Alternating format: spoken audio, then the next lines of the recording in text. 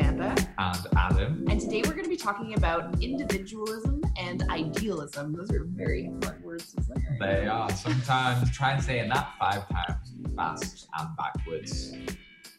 We're joined today by Chloe, and she's joining us from Denmark and a place called Odessa? Odessa? Is that right? Odense. Odense. Famous. The guy who wrote The Little Mermaid was born there. That's its claim to fame. Pretty cool. Pretty rad. Yeah. And individualism, idealism, this is something that, being honest, when Sam and I started thinking about it, we weren't exactly sure what it meant. But then we've been speaking to Chloe about it. And it's a really cool topic and something I think a lot of our listeners would be able to relate to. So let's just jump right into it. And okay, what is an idealist, Chloe, in relationships? Yeah, so I think that the concept of idealism is something that a lot of people have grown up with, watching Hollywood movies and hearing stories about what romance should look like in your life. And so I really think it's this idea that you have one person who should provide everything for you in your life and in your romance, and somebody that you fall in love with and everything is perfect and you don't need anything ever again for the future. So we were talking about this idea that you fall in love and then you follow a defined path, right? You get married, you buy the white picket fence house, you get a dog, you have a baby, you have another baby, and everything is perfect. So for me, that would be this sort of basic concept of what an idealist might be in a relationship. Yeah, my parents definitely have an ideal that I will be having kids 5 years ago. And ideally, I'm not going to be doing that. And ideally, I will be just traveling the world for the rest of my life. But we'll see what happens there. I'm the same, yeah. I haven't got to that age yet where my parents have been asking about children, but I feel like it will come soon. Like my mum was 28 or 9 when she had me, and I'm 25, so that time is coming. Yeah, in my life too, I think I internalized the idealism that I was seeing in the sort of external sources, whether it was actually real life. People tell you that this is what romance should look like. You see it in the movies, you hear it everywhere, you read these articles and all these things. And I also had this ideal for myself that I'm going to have my first child by 28 because my grandparents unfortunately died young. They didn't really get to see me kind of graduate college, and I was really sad about that. So I had this idea in my head that I have to have my first kid by this age, and then I can, be the grandma dancing at their wedding or something like that. And then I went through this big transformation, and I'm like, I don't really know if I want kids in the first place. So that's, and I'm 28 now, by the way. So I'm behind schedule on my own idealism. I growing up, I also saw all these idealist images, and especially in films, TV, books, like Disney movies. But yeah. My parents got divorced when I was like 6 or 7. So one of my earliest memories is my dad sitting us down and telling us he was leaving.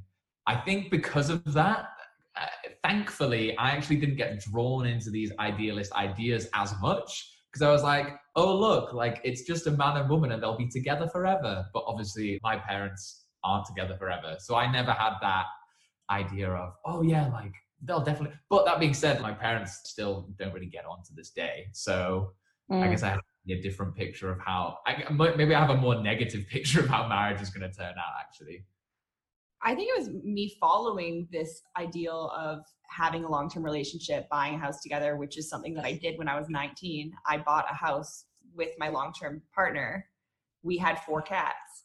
We had 2 cars. We lived in the suburbs. I went to university, and I was going to be a dentist, and I was going to make money and be this, mom, not just a cat mom. And it got to a point where I was cheating on him, so that was really bad, and decided that I needed to be true to myself and what I actually wanted, because I was kind of following it along because I didn't want to break his heart. But I mean, I was cheating on him, so I'm a pretty terrible person.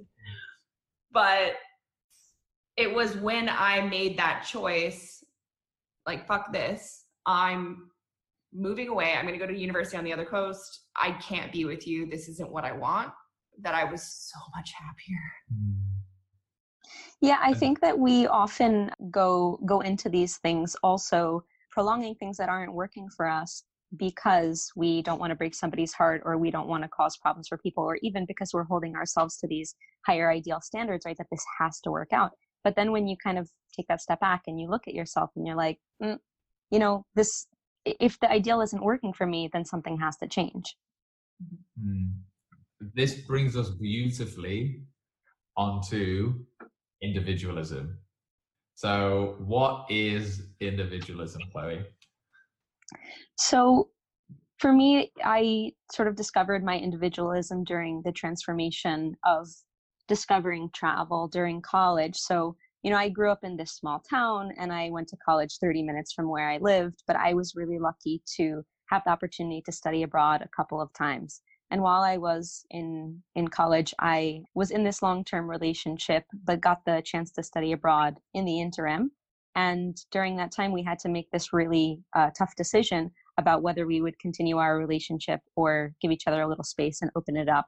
And I'll save that for a little while. But for me, it was this big break in between what I had always thought about what a relationship has to look like. That until that point, I thought that you have to stay together forever, especially if your relationship is going strong and you love each other. But then I started to get these little seedlings like, maybe this isn't what I want, or maybe I need to travel, maybe I need to discover myself a little bit more. So the idea of individualism for me is that you throw yourself into a relationship, but sometimes it tends to gloss over these aspects of yourself that are undiscovered, or things that you never got to explore in yourself, and how important it is to be a separate person from the person that you're with, and make sure that the things that you need in your life and for your happiness, of course, trying not to hurt other people, right? But to the extent that you need to pursue a certain fulfillment, that you're able to do that as an individual, separate from your partner, so that you can come to the relationship whole and healthy. I want to address this whole and healthy thing, because I feel like a lot of my hesitation of getting into a relationship has been because I want to always continue to improve and work on myself. And I am so far in the individualist category and so far away from any of this idealism of being in this long-term romantic partnership that I don't know how to almost get back to this idealistic state of what it means to be. Is this making sense? I don't think. Yeah, no, I think I understand what you mean, in that you're saying that individualism is more taking control of yourself, right? So there's these ideals that, oh, you should do A, B, and C, you should get married, you should have had kids, you should do that. And if you don't feel like you want to do that, that's totally fine. And if you're embracing individualism, you're deciding, no, I actually don't want to buy a house, I want to do something else. And so I think you're saying, Sam, that maybe you've taken so much away from the idealism and you've made your decisions about absolutely everything, and they're unmoving, that you'll find it difficult to find someone to mesh with, because it's unlikely they will also have those ideas. Yeah, well, and that I can't really just dive into some of them, because maybe there are some aspects of that ideal, but because I've been away from it for so long, I've been so averse to it, so I'm on my own and there's nothing there that's worth it for me, so aversive to it, that now it's hard to just kind of dip my toe back into that pool. Yeah.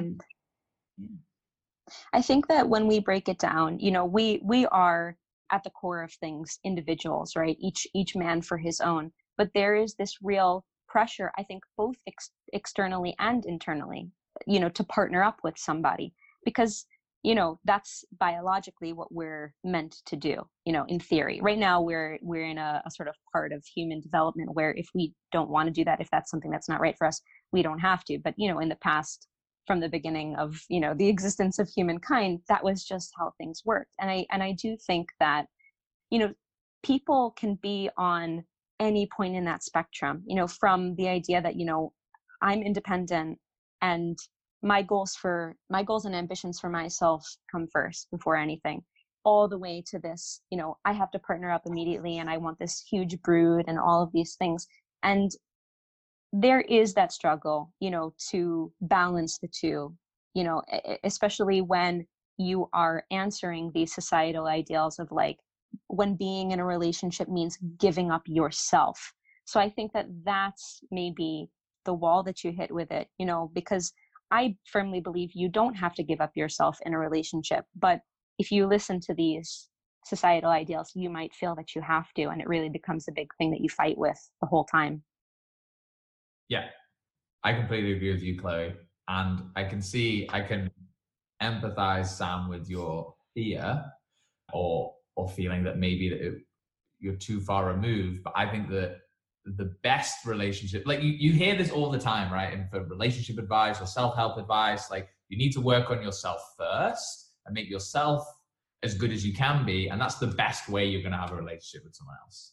So I think therefore by working on yourself, you're actually going to reject loads of people, because you're going to say, actually, no, I don't want that. I don't want that. I don't want that. And there'll be so many people who do want those things. So therefore, I think it can seem that you're not right for anyone. But therefore, I think the person you do find, once you do kind of match and gel, you'll both be independent. You'll both have your own thoughts and feelings. You won't be lying on each other and become this like weird like mesh where it's actually you're not two people. You're like this one thing, this one glob of human matter.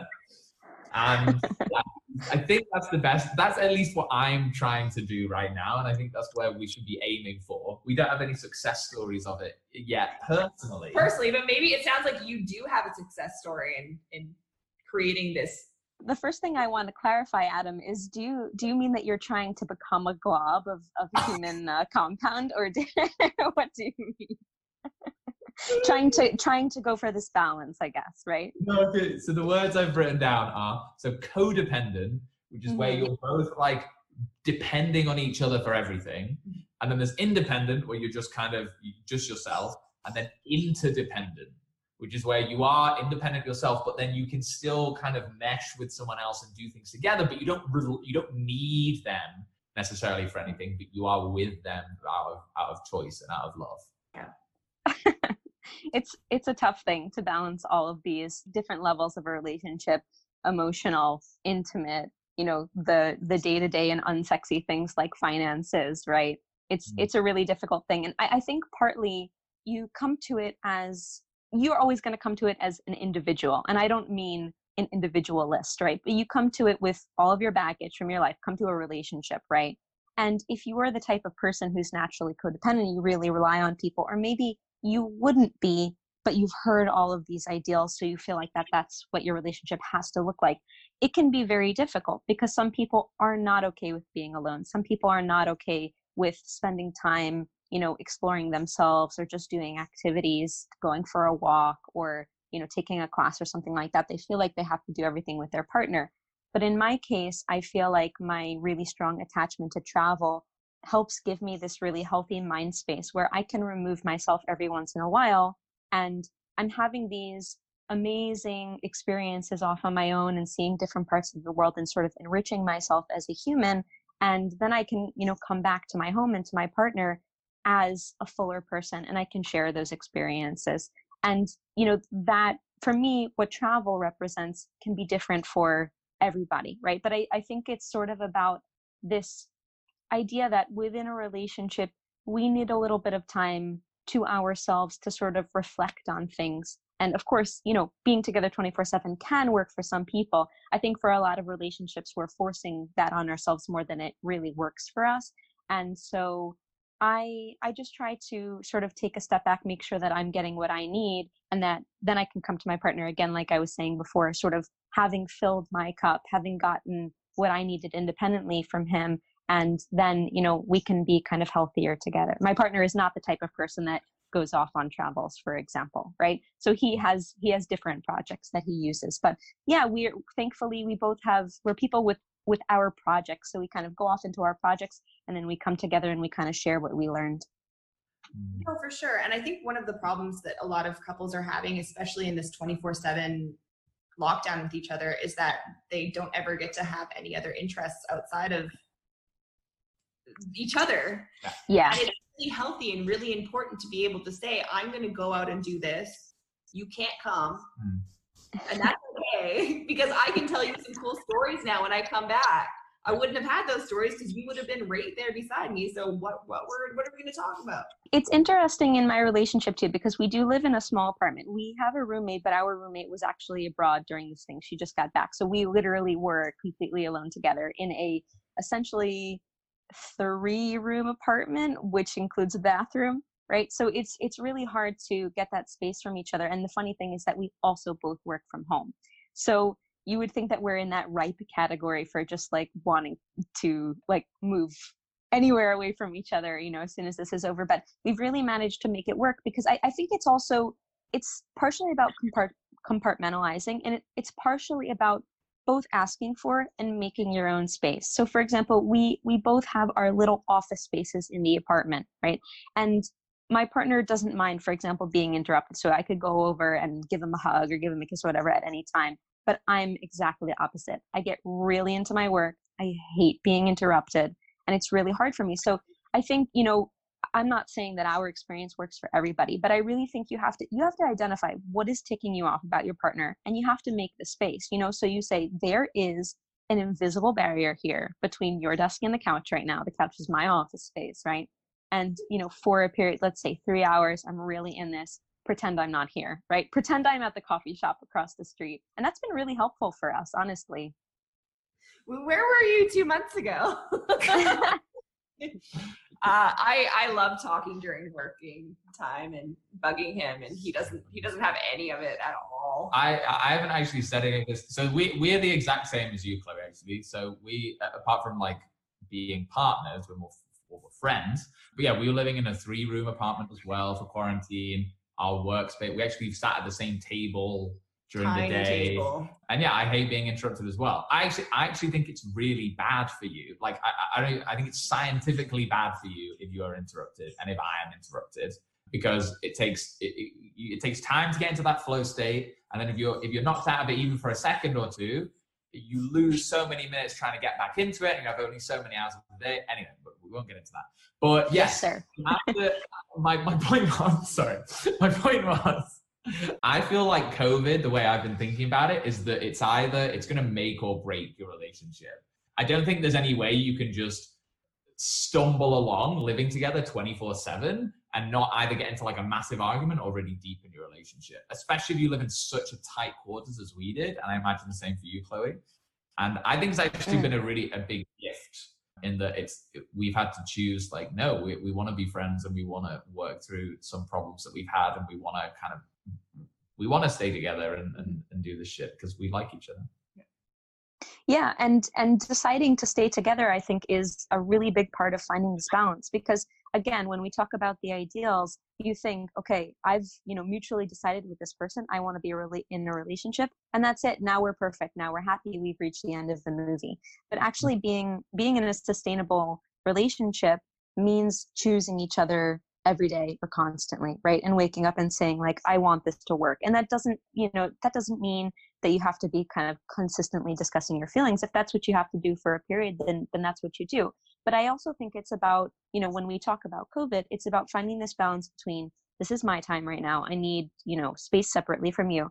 But then also setting out these times where you do meet again, and these little rituals that kind of keep you on track, keep you in contact with each other. So for example, every day we eat lunch together or we eat dinner together, and every weekend we cook together, so you have these things where you make the time for each other, but at the same time, it doesn't go over that line or boil over into, this is too much. I need you very far away from me. There has to be that balance. I'm actually curious. So you said that you do like to travel on your own, but have you traveled with your partner? Does he just not like traveling, or what is that about? That's a great question. So he wouldn't travel if it weren't for me. His interest is sort of like piggybacking on mine. I guess it's not that he doesn't enjoy travel, but I guess he kind of enjoys it with me, because I'm the enthusiast here. So we have traveled together, definitely after I had my own, I was like solo traveling before we got together in the first place. And then I kind of took him along. And there's this really interesting balance for me as well, because I discovered, I would say like 4.5 years into our relationship. So I was this real individualist, right? At the same time that I was saying, you know, I want to show the world we're in such a great partnership and I want everyone to know about it. I also said, you know, I don't want to be this person who just gets eaten into their relationship, you know? And I came to this point where I said, you know, I think that we have to share each other's hobbies so that we, you know, we can understand a little of each other's world. It doesn't have to become the other person's world, but just that they share in it. And so when I would be traveling by myself, I would, for example, let's say looking at a beautiful sunset and you say, man, I really wish that my partner was here to experience it with me, because it's not enough to tell them on the phone and it's not enough to send them a picture. But on the other hand, when you do travel with your partner, so we have a really great system where like, I don't like navigating. So when he's with me, he becomes the navigator and I'm just the one who picks all the activities. And thankfully he's happy with that. But yeah, it's nice to sometimes share those activities with your partner. And then on the other hand, I think even when it makes you a little bit sad to be apart, it's really good to, like, absence makes the heart grow fonder. So even when you want to share that sunset with somebody, right, you come back and again, you're just a richer person, and then you can balance the solo travel and the travel together as well. Awesome. Yeah, that's cool. I definitely would love to do traveling with my future partner. I think that'd be really cool. So it's nice to see you found that kind of little balance there. I love what you said as well about absence makes the heart grow fonder. Yeah. And what is it like, you know, for you guys, for example, both of you live in a different country than the country of your birth, but together, right? You both grew up in different countries. So is there sort of something to navigating that, both being expats, but in a different way? Sometimes the language is a bit different. So we had a fancy dress party. What would you think fancy dress is? Yeah, what's fancy dress in your mind? Like what would I describe it looking like? Or? Dress code, Chloe, for tonight is fancy dress. What are you going to turn up wearing? Ooh, I am going to wear the black dress with big red flowers that shows my boobs off really nicely. You see, so in England, everyone would be like, what are you wearing, Chloe? It's fancy dress. Why aren't you dressed as Superwoman? Or why aren't you dressed as a zombie? It's like a Halloween party when you say fancy dress. It's a costume. Yeah, in the US. And fancy dress, that's what fancy dress is in the UK. We would call that black tie. We would say it's black tie. You're wearing, a suit and tie, tuxedo, all that stuff. Okay, so sometimes that's an issue. Yeah. But there's so many expats here. I don't think we don't feel like we live in a non-English speaking place, I guess. And I mean, I've been abroad for almost 8 years now, or over 8 years now. And so it feels just normal. I think I feel way weirder when I'm back home in Canada. And I just go, what are all these Canadians are weird. Like, I love Canadians when they're traveling, but the ones at home that don't leave, I have nothing in common with them. And I just go, who are you? Like, no, I don't get your jokes. I'm sorry. Yeah. And that's a really interesting thing too. The first time that I brought my partner back to New York to meet my family, and that was one of the first times that we were together really 24/7, like ever in our relationship. And he kind of had to rely on me because, he was this like stranger in a strange place and all these things. But we found a way to navigate that as well. And it's a really cool thing to kind of show your partner around your hometown, and go through these, or rather to see where you grew up kind of through the eyes of an international or the eyes of a foreigner, and to explore it all over again from the beginning with somebody who's never seen it before. Oh, for sure. That would be amazing. I'll be like, look, this is where I went to school. This is where I did this. This is my favorite restaurant. But yeah. Thank you so much for joining us, Chloe. Yeah, it was really nice to have this conversation. I definitely I've thought about different ways that I'm going to talk about things and how I'm going to think about things from this conversation. So I think it was very valuable. Yeah. Thank you for having me. Yeah. Awesome. And if you like the show, please give it a like and subscribe. Oh wait, can you do that on podcasts? I don't know. We might have to figure that out. We'll figure that out. If you can, do. If you can't, do the thing that you do on podcasts. Yeah. Follow. Yeah. Yeah, follow, download. Download it. There we go. That's it. Do that thing. All right, awesome. Chloe, thank you so much. It's been an absolute pleasure. Bye. Bye.